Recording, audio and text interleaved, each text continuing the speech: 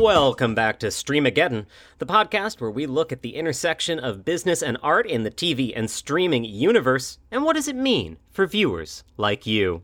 I'm your host, Chris Barlow, and I am joined by my hard-boiled detective compatriot, Diane Nora. Salut, Diane. Buongiorno. Oh no, got the wrong country. So I'm close. kicked out. We are taking a little travel log this week. We are in week 2 of our winter detective mystery extravaganza. Real great branding I've got going there. Last week, we reviewed Hulu's Death and Other Details. This week, we are traipsing off to France for Monsieur Spade. It is a Sam Spade period piece, a hard-boiled detective novel come to the screen on AMC+. It is a co-production with Canal Plus, so if you are an international listener, well, again, bonjour, hello, allo, thank you for listening. I guess you can watch it on Canal Plus.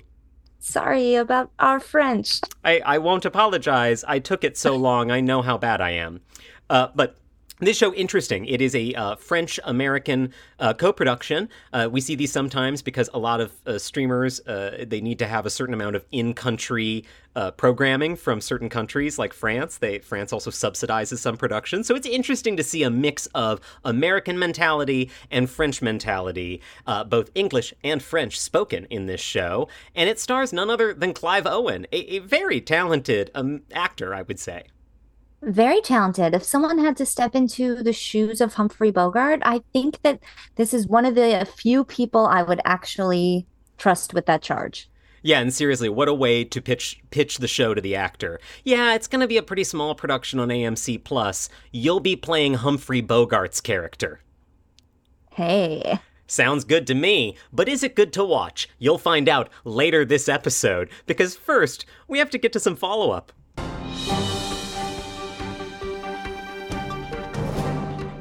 And we're going to begin our follow-up with one of our favorite topics, the Marvel Cinematic Universe.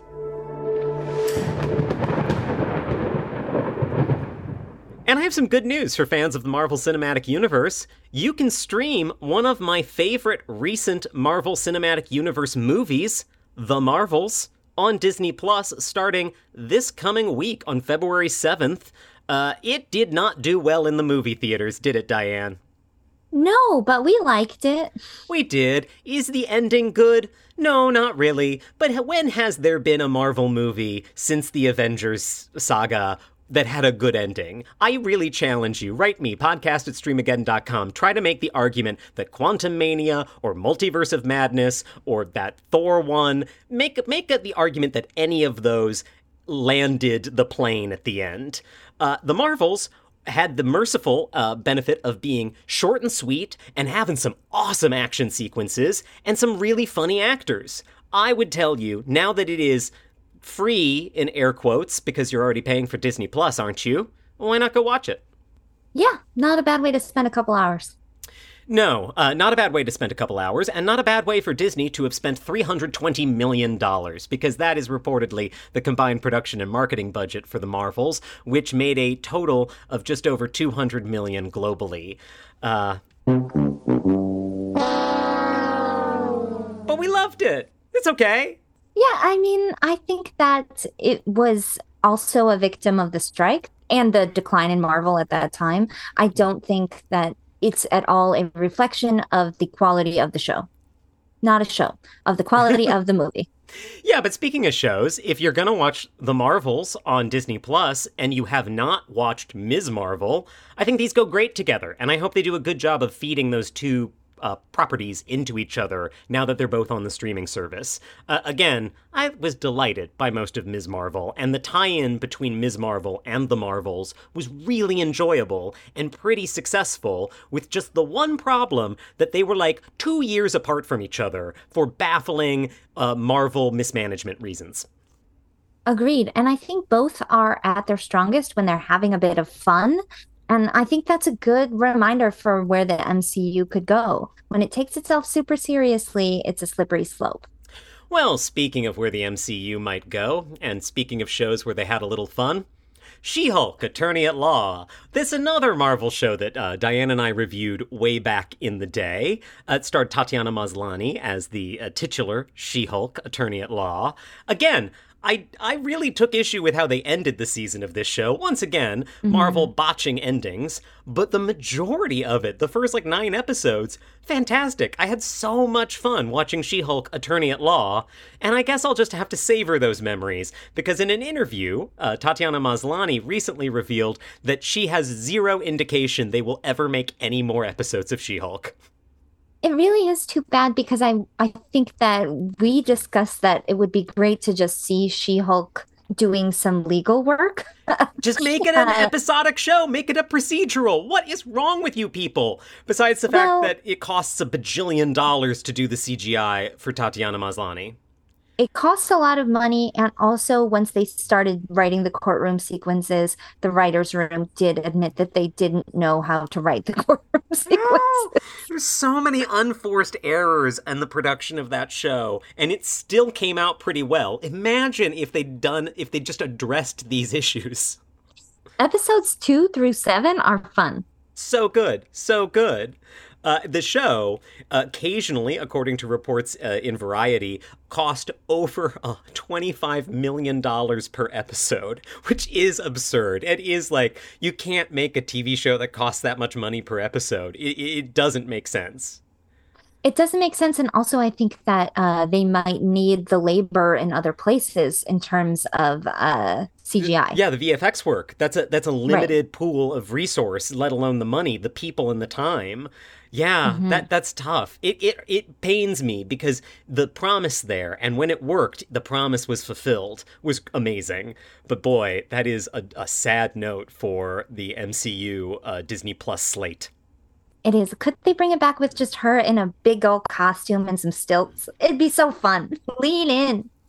Do a season where she loses her Hulk powers. That's cheaper to shoot. I'd watch it. 100%. Watch. We're both dying to watch it so much. We're just screaming into our microphones. Anything. Give us more Tatiana Maslany, Disney. What are you doing? Or just, a new show with Tatiana. Sure. I'll take it. But also, I would like a lot of the rest of that cast. That was such a good cast. It was such a good cast.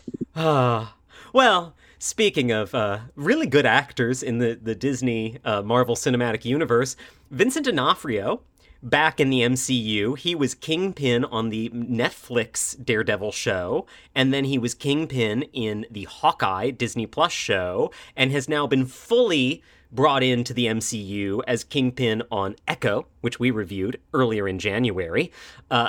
He is now a mainstay, especially in The Void, post Jonathan Majors. We haven't even really talked about Disney dropping Jonathan Majors after the verdict in his trial, but they have not told us what they're going to do about that yet. They've made no indication how that's going to be handled, but it has created this interesting villain void, and especially on the public-facing side, because even before dropping Jonathan Majors, they absolutely were not trotting him out for publicity. And so suddenly you have Vincent D'Onofrio running around saying all sorts of interesting and probably unauthorized things about what he wants to do in the MCU. And one of them came out this past week. He would like Fisk, that's the name of Kingpin, his Mr. Fisk. He'd like to have his own Joker movie. And I love the idea of how would Disney do a Joker movie in the Disney style. And also, I would watch Vincent D'Onofrio chew the scenery for 2 hours in anything. I would too. I'm not a huge fan of the Joker movie. Full disclosure, I really dislike it, but it made a whole lot of money, and the sequel has Lady Gaga, who I will always watch. So I'm not totally giving up on that prospect. I think I'm kind of curious about how things will go with this Penguin series, which I know is DC. But to me, that might be a better model for how you could have something that centers a villain, because, and that's coming out on Max, I think, this year. I would see that maybe as more of a way to go than something like Joker, which is a rated R film. Yes. Where again, my what tickled me about this was how would Disney do that? What would Disney's version of Joker look like? Would they even tiptoe up to R? It definitely wouldn't be the hard R that Joker is. Would they do a light R-rated romp? Echo is TVMA. It's their first, mature audiences TV show. It's not that mature. It's certainly, violent, but it's not like Joker level of violence. Not even close. Not even close. Though he is genuinely scary. Yes, he is. I don't know, though, if it would help to learn more about him. I feel like he has kind of an air of mystery. And one thing that Marvel seems to do again and again is have something that's kind of working and be like, oh, let's just completely exploit this so it's everywhere and then you're sick of it. Uh-huh. And maybe using an actor like D'Onofrio, who is such a big presence, and I love that about his work, somewhat sparingly might be better. But if anyone could do it, it's him. Yeah, and in the meantime, just keep telling us what you're thinking, Vince. I love just like what's on Vincent D'Onofrio's mind this week. And I think he does too. So let's just keep that going. Yeah. Stay chatty.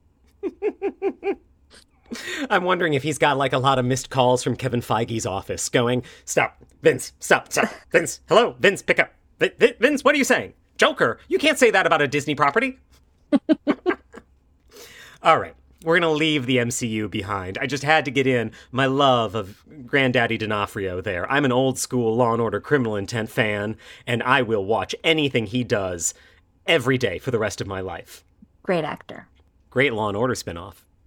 But we are not going to get into the bleak reality of Law & Order this week, though boy, it's on my short list of coming episodes, Diane. I hate to tell you that. Instead, we're going to move on and talk about, one of our other favorite streamers. Diane, you already gave him a little name drop.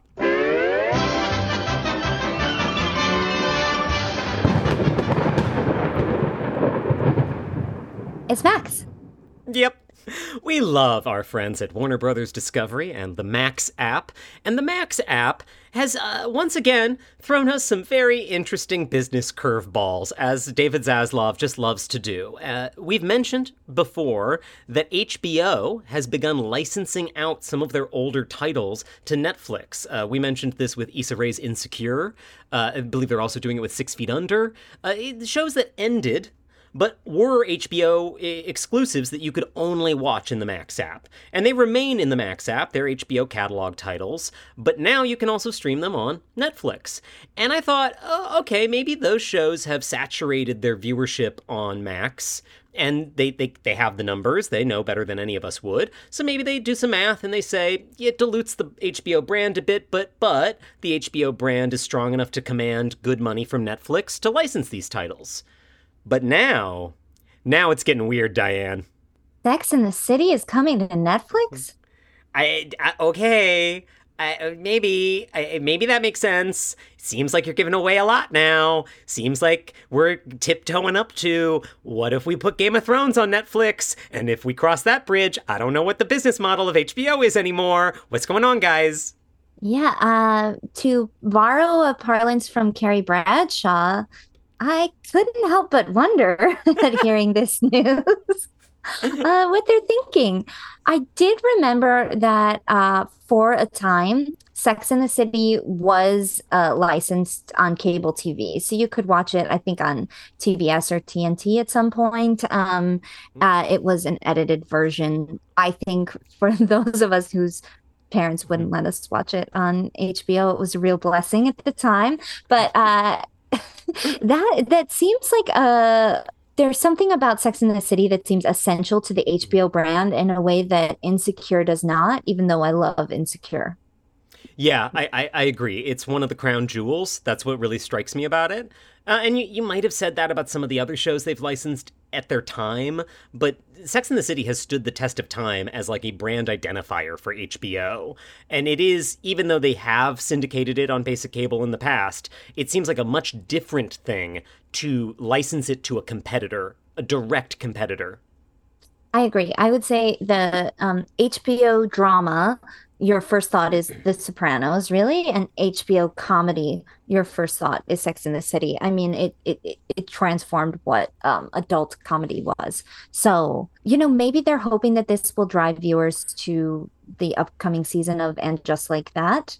That is my assumption, and that's returning for a third season this year, and they might have some evidence or some hypothesis that the show would pop if more people were digging Sex and the City nostalgia.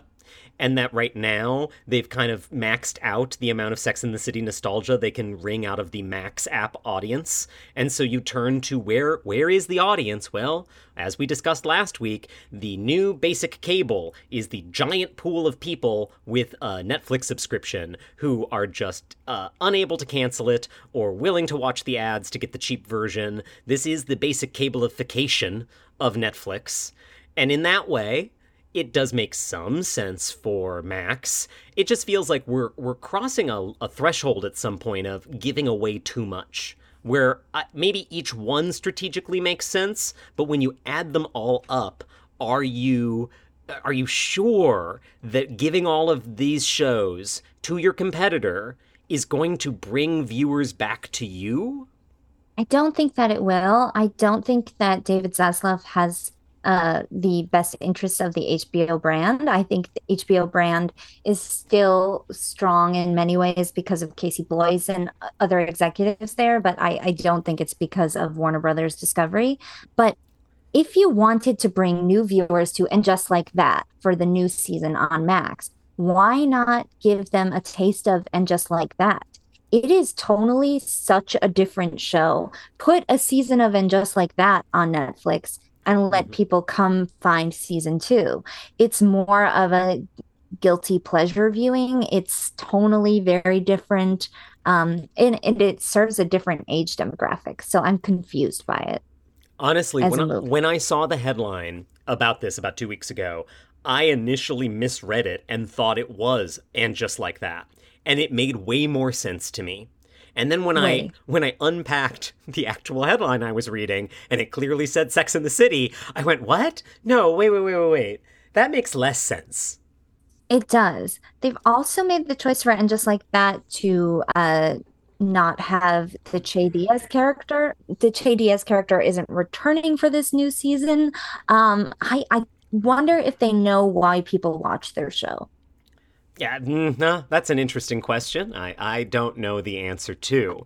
I just know that this is yet another odd move, and on top of it, there are a few other moves going on in the Max app universe that make me wonder about HBO as an in-house brand, and then the Max Originals brand that came when they launched initially as HBO Max. They launched as HBO Max, and they said some of our originals will be new originals that do not air on HBO. And so we're going to call those Max Originals. And then Max became the name of the whole service. And now HBO is just one silo in Max, and Max Originals are still there, but how many of them are left?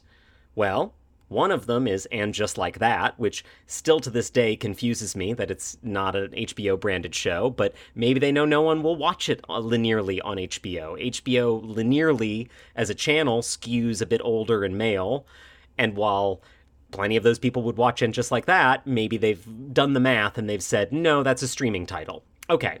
Then we think about other Max streaming titles. And Diane, you pointed something out when we were discussing this that made me a little worried, because a lot of the Max streaming titles are perhaps appealing to the female demographic, the gay demographic, the younger demographic, maybe the just non-straight white man in their 40s demographic. The Max Originals is where we get shows like Hacks, where we had, rest in peace, Our Flag Means Death.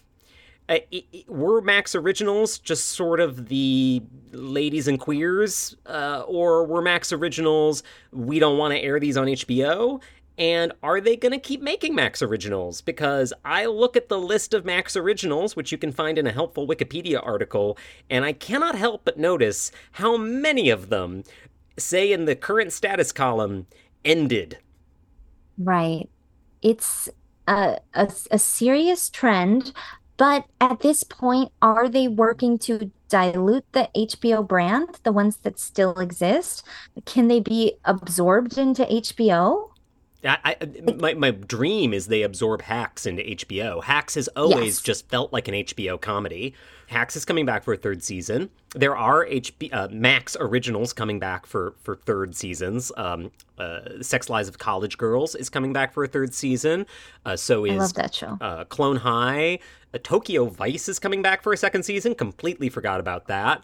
But a lot of things are not. And this was underscored recently by the very random cancellation announcement for Kaylee Cuoco's The Flight Attendant, which aired 2 seasons on Max. It was one of the early Max originals.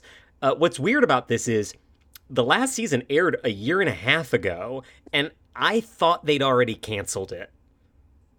Kaylee made a post on Instagram that had suggested that she thought it was ending. So I think that there was a suspicion that it was the case anyways. And maybe some of this was delayed official news because of the strike negotiations, but it didn't really fall in that period, so it doesn't make sense.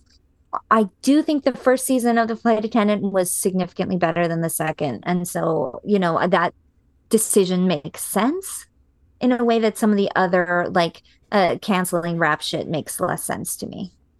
I would say there too. My conspiracy theory brain spins around this randomly timed announcement and thinks somebody inside Warner Brothers Discovery just made a decision about the future of the Max brand, and they're beginning to do some cleanup.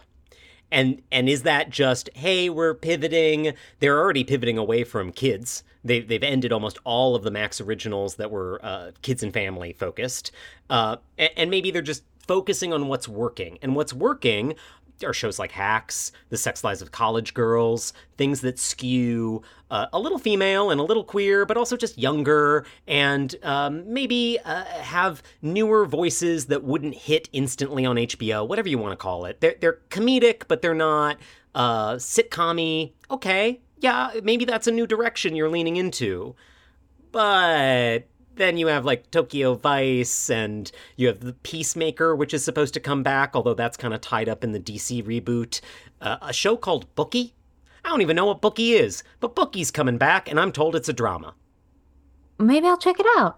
I think I still find it confusing. For me, The Sex Lives of College Girls is a clear inheritor of shows like Sex in the City and like Girls, for a new generation, with a more diverse young cast and a queerer presence. But I think that there's a precedent of that being a sensation on HBO, not just a success, but a defining show of an era. So I'm really think that casting these aside onto Max and thinking they'll find their audience that way is not a good choice.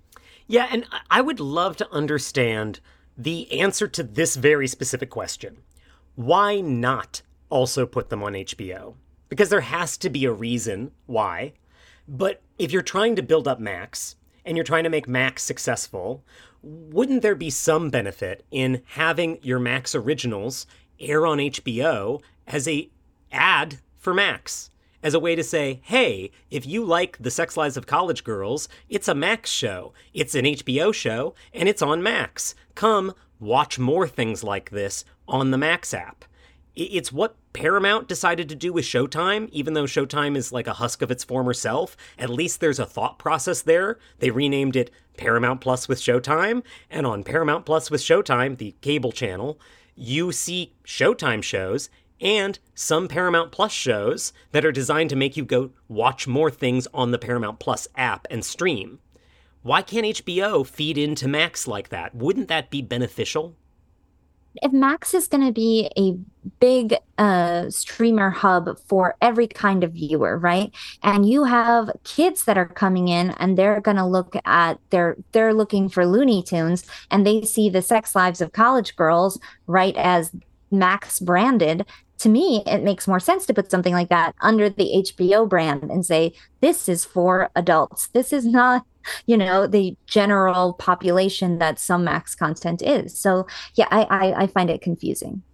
Yeah, I do too. And the answer could be something as stupid as, well, it's two different divisions with two different budget lines, and so they each have their own budgets. It really could be something as disappointing as that. But if there is a strategic reason, I would just love to know. Have they crunched the numbers and they go, actually, airing a repeat of an Avengers movie on HBO is a better financial win?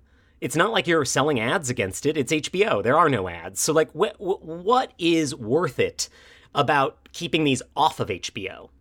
Great question. Well, if you're David Zaslav and you have the answer, you can email us, podcast@streamageddon.com. We always love to hear from you, David. Put Carrie Bradshaw on the case.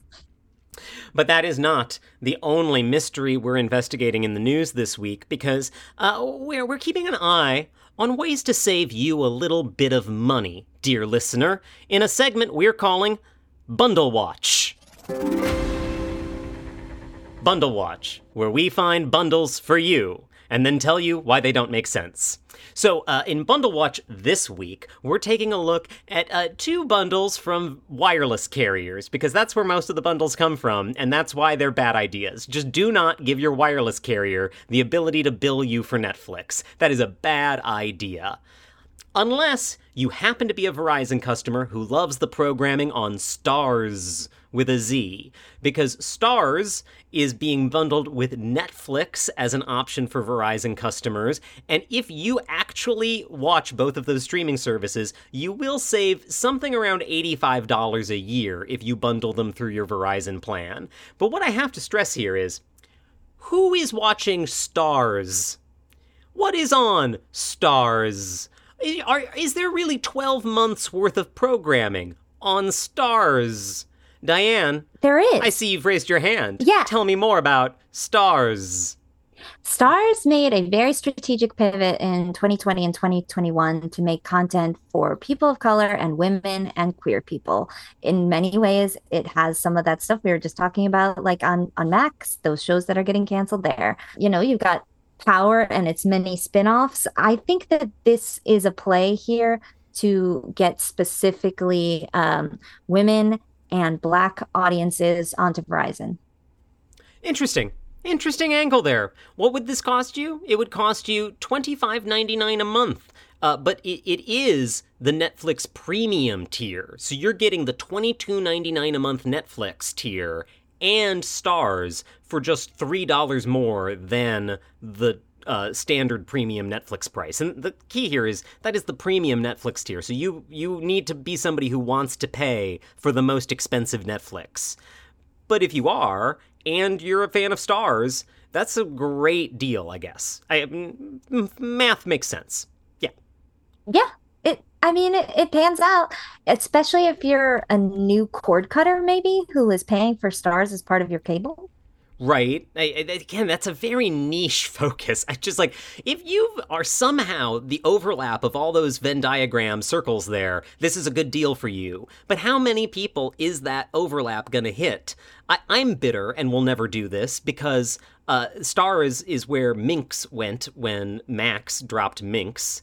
And it withered and died on Starz, which did not surprise me because there's not enough on Starz to get somebody who is not already watching those shows to sign up for it.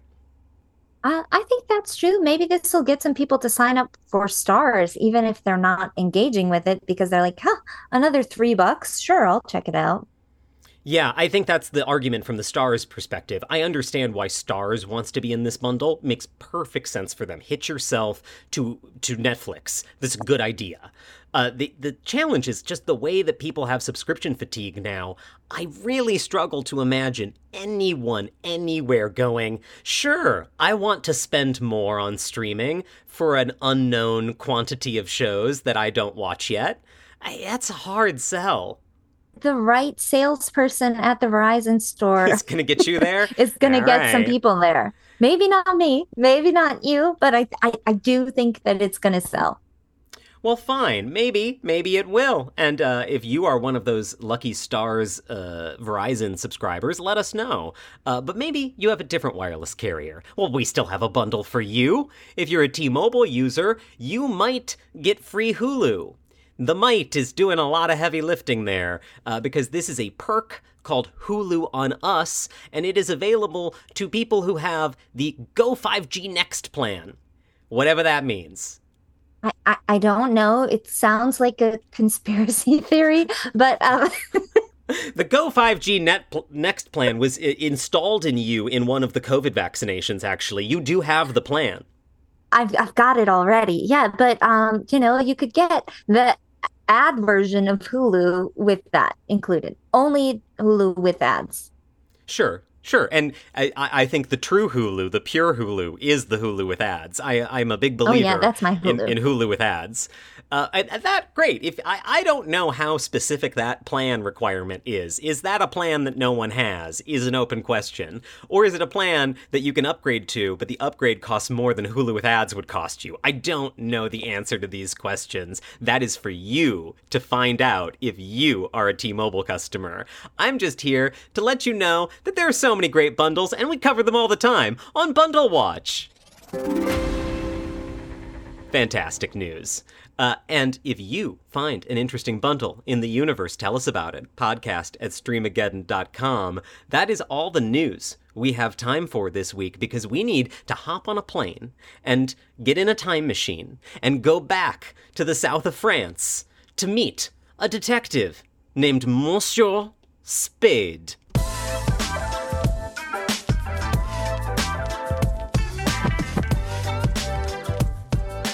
Yes, Monsieur Spade. Bonjour and hello from France, where we've met up with Clive Owen, who stars in this kind of delightful sequel to The Maltese Falcon. This is how you pitched this to me, Diane. You said, have you watched Monsieur Spade?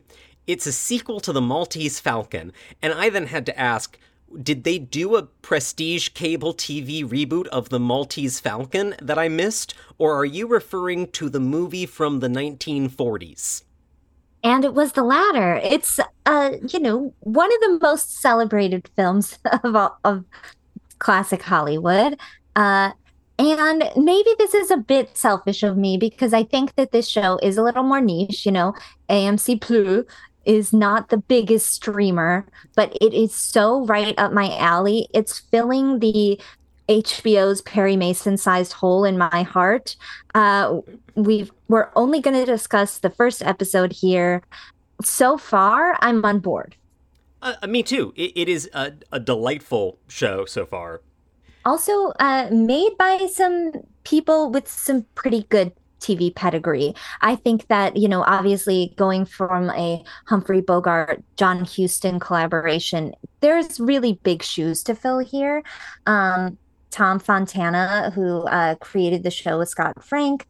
You might know his work creating St. Elsewhere, writing on Homicide: Life on the Street, creating Oz, significant TV credits. And Scott Frank, who is writing here, also created Logan.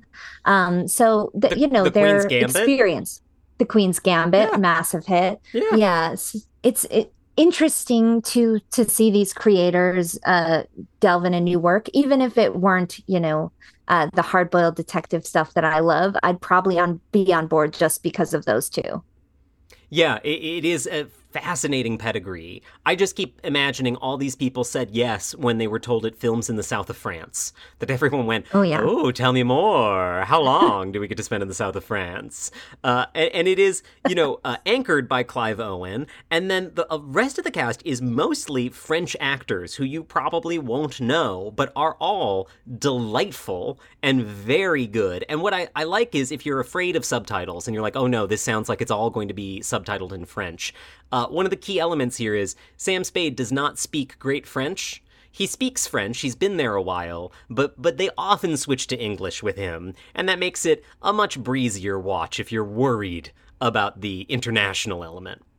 The only times that I've had difficulty understanding what was happening is because I love to watch things with the subtitles on. And sometimes my subtitles will cover the French subtitles saying he speaks in French. And I'm like, stop it. Yeah. Some subtitle issues may appear for you, but that is based on your Very platform minor. of choice. You can adjust for that. You can adjust, yeah. Yeah, I did not have those issues on my platform, but I have with other shows, so I know the pain well. The setup is a delightfully low stakes in a lot of ways, and I say that with love because one of my complaints that you have heard many times when we talk about Marvel is that the stakes for a lot of these new shows have gotten absurd. I feel this way a Hmm. little bit about the show we talked about last week, Death and Other Details, where there is a simple mystery at the center, but they have to layer on a whole bunch of other stakes and mysteries to make it seem like there's really high stakes. And I kind of want to say, what? There's a murder. Isn't the murder high stakes enough? And here's a show where the stakes are basically Sam Spade went and retired in the south of France, and he worked out some tricky things when he got there, and thought it was all set, and thought he was going to live a quiet life with a lot of money, it seems, in the south of France. But then, that guy who he tried to get rid of when he first got there comes back. And now he's got to deal with that. That's it. That's the setup. Yeah. I I love it. mean, I love it too. And there is some, enjoyment of the South of France. Like if you it takes place in the 60s too, mostly. So if you enjoy classic Rolls Royces, beautiful countrysides, people sipping what appears to be delicious wine, that is also part of the appeal for me.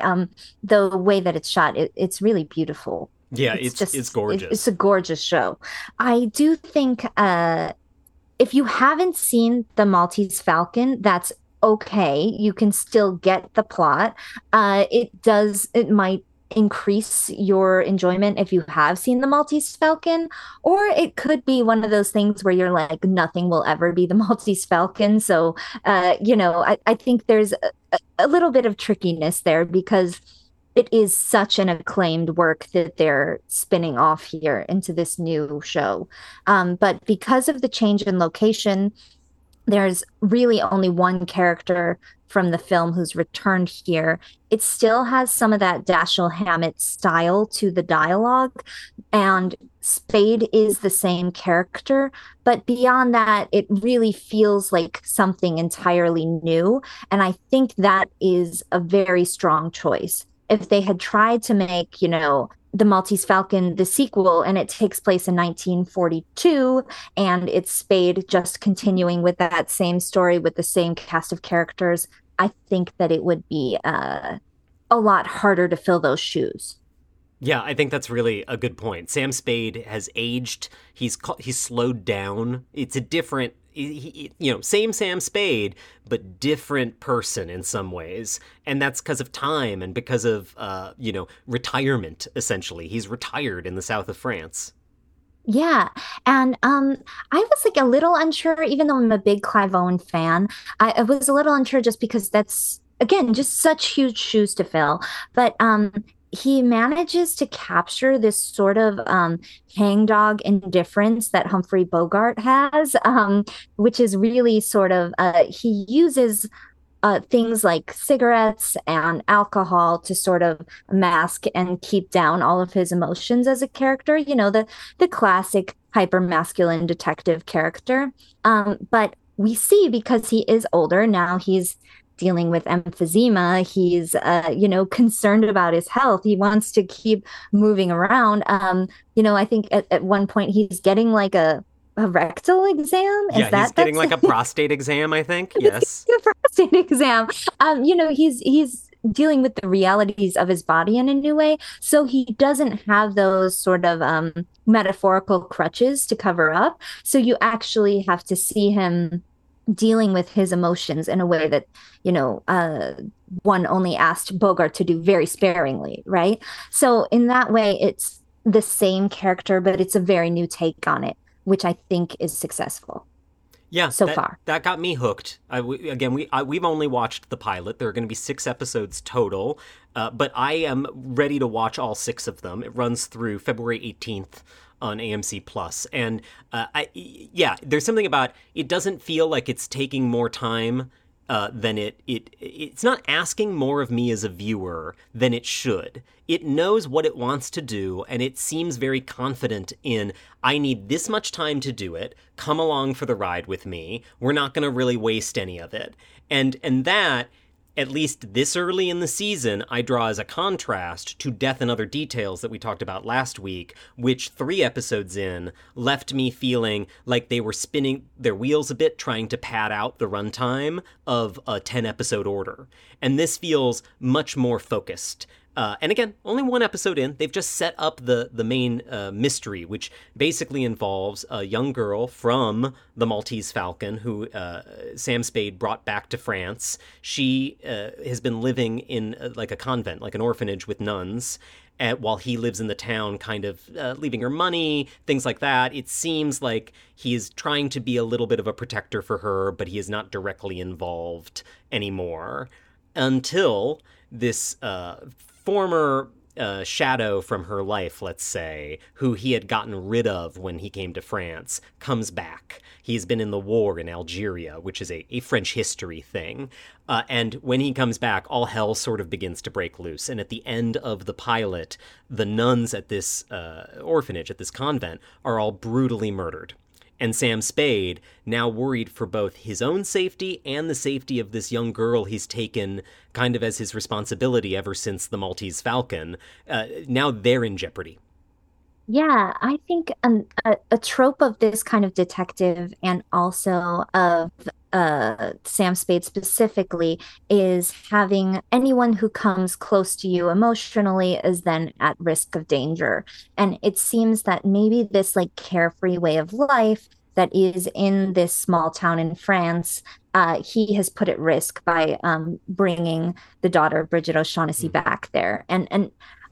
So I think that gives the show a lot of stakes that don't feel artificial. They feel earned by the end of the episode that, he is not a father to this girl, but he cares for her in a paternal way, and that he had developed mostly positive interactions and relationships with the people of this town, even though he is still an outsider. And so he has put them all in danger. And so now he has to solve this before more of them are killed. Yeah, which is, I love those stakes. They are not the world is going to end. They are human, they are interpersonal, they are about people he has grown to be affectionate for, as well as his own health and well being in life. It is delightfully focused on the Mm-hmm. people versus these bigger machinations. Nobody is going to like destroy the town or take over France. Instead, for the kind of worldly stakes, they lean on some stuff that would never have been in the Maltese Falcon, the history of like the Nazi occupation of France. Part of why Sam Spade winds up living in this town and getting involved with some of the townspeople and ultimately taking some of the shadier, more extortion-y ones and getting them out of the picture, is because there were collaborators, French Nazi collaborators who were spouses or family members of the people in the town. And that is a secret that in this era, when they flash back to the 40s or the early 50s, even into the early 60s, that would destroy your reputation in this small French town. You would be persona non grata if it was known that you had collaborated during the war. And that is I love that because that is big picture, that is worldly, but it is about the people, and it's a kind of threat that is existential but not mortal. You know what I mean? Yeah, I do. And also, it gives him a unique position as the outsider coming into this town, where it's not a threat to him in the same way. And that the danger again here is him becoming close to people and people becoming close to him, which really puts him at the center of the world and yet outside it. Is a really good lens for me as an American viewer who, My World War II history is decent. When it comes to like France and Algeria, I definitely have a lot to learn. So I'm finding that really interesting. Yeah, me too. And it's a nice color to the palette they're kind of painting with, and all of that is it is sort of I get the word I would use is sort of a painterly show. It feels like I'm watching something sort of like a watercolor being painted in front of me, and it is a violent, bloody watercolor in some situations, but it has a serenity to it. There's something so peaceful about the setting and about the era, something so retro about it that it does feel a little meditative, even when it is a hard boiled detective murder mystery. Agreed. And I'm curious about some of the sort of B, C plots with the other people in the town, if those are going to become central to this main mystery, or if we're just seeing sort of how this town plays out. It's a sort of plotting that you don't always get in like a tight detective series. There's not a lot of space for something like that on something like Death and Other Details. But I think that with this pacing, so far it's working for me. I could see a point where that could be a trap to fall into if, they don't really go anywhere. Eventually, I think I want this central mystery to keep building. Yeah, me too. And at the very least, the pilot does a very good job of that because it builds to these climactic murders, which Mm. both make perfect sense in the mystery genre you're in. You're waiting for something like that to happen, but the way it executes, let's say, is still a twist, still feels like a surprise. Yeah, yeah. And like you said, it does kind of look like a Caravaggio. I love dropping some art history references here. This is the most highbrow review we have ever done. And Clive Owen's abs, wow. Oh, so much to love. Clive Owen nude swimming in his gorgeous south of France swimming pool when a young man who wants to paint, speaking of painting, wants to paint on the estate, walks up, and Clive Owen just fully gets out of that pool. And you go, sure, you want to turn the camera around? It's fine. You can turn the camera around. You can turn the camera around, Canal Plus. We're in Yeah, France. you can turn the camera around, Canal Bleu.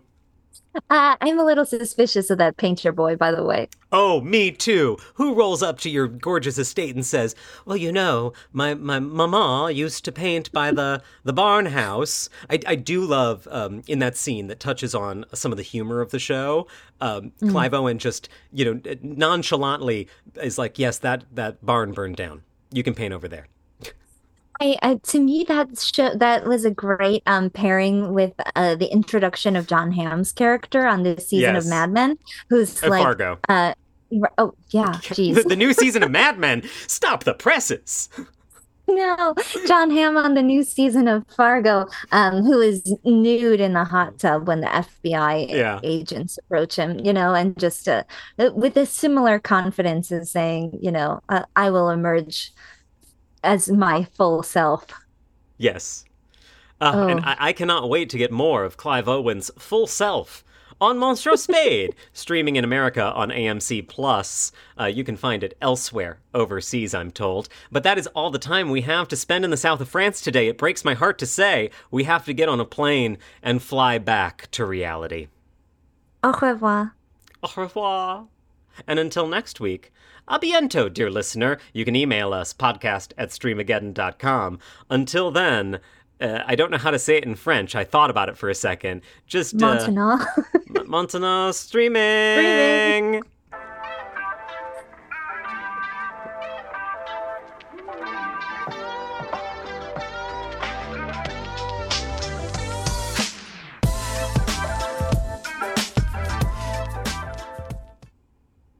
That's definitely wrong. Yeah, I think that might be now streaming. Now streaming! Well, that could be.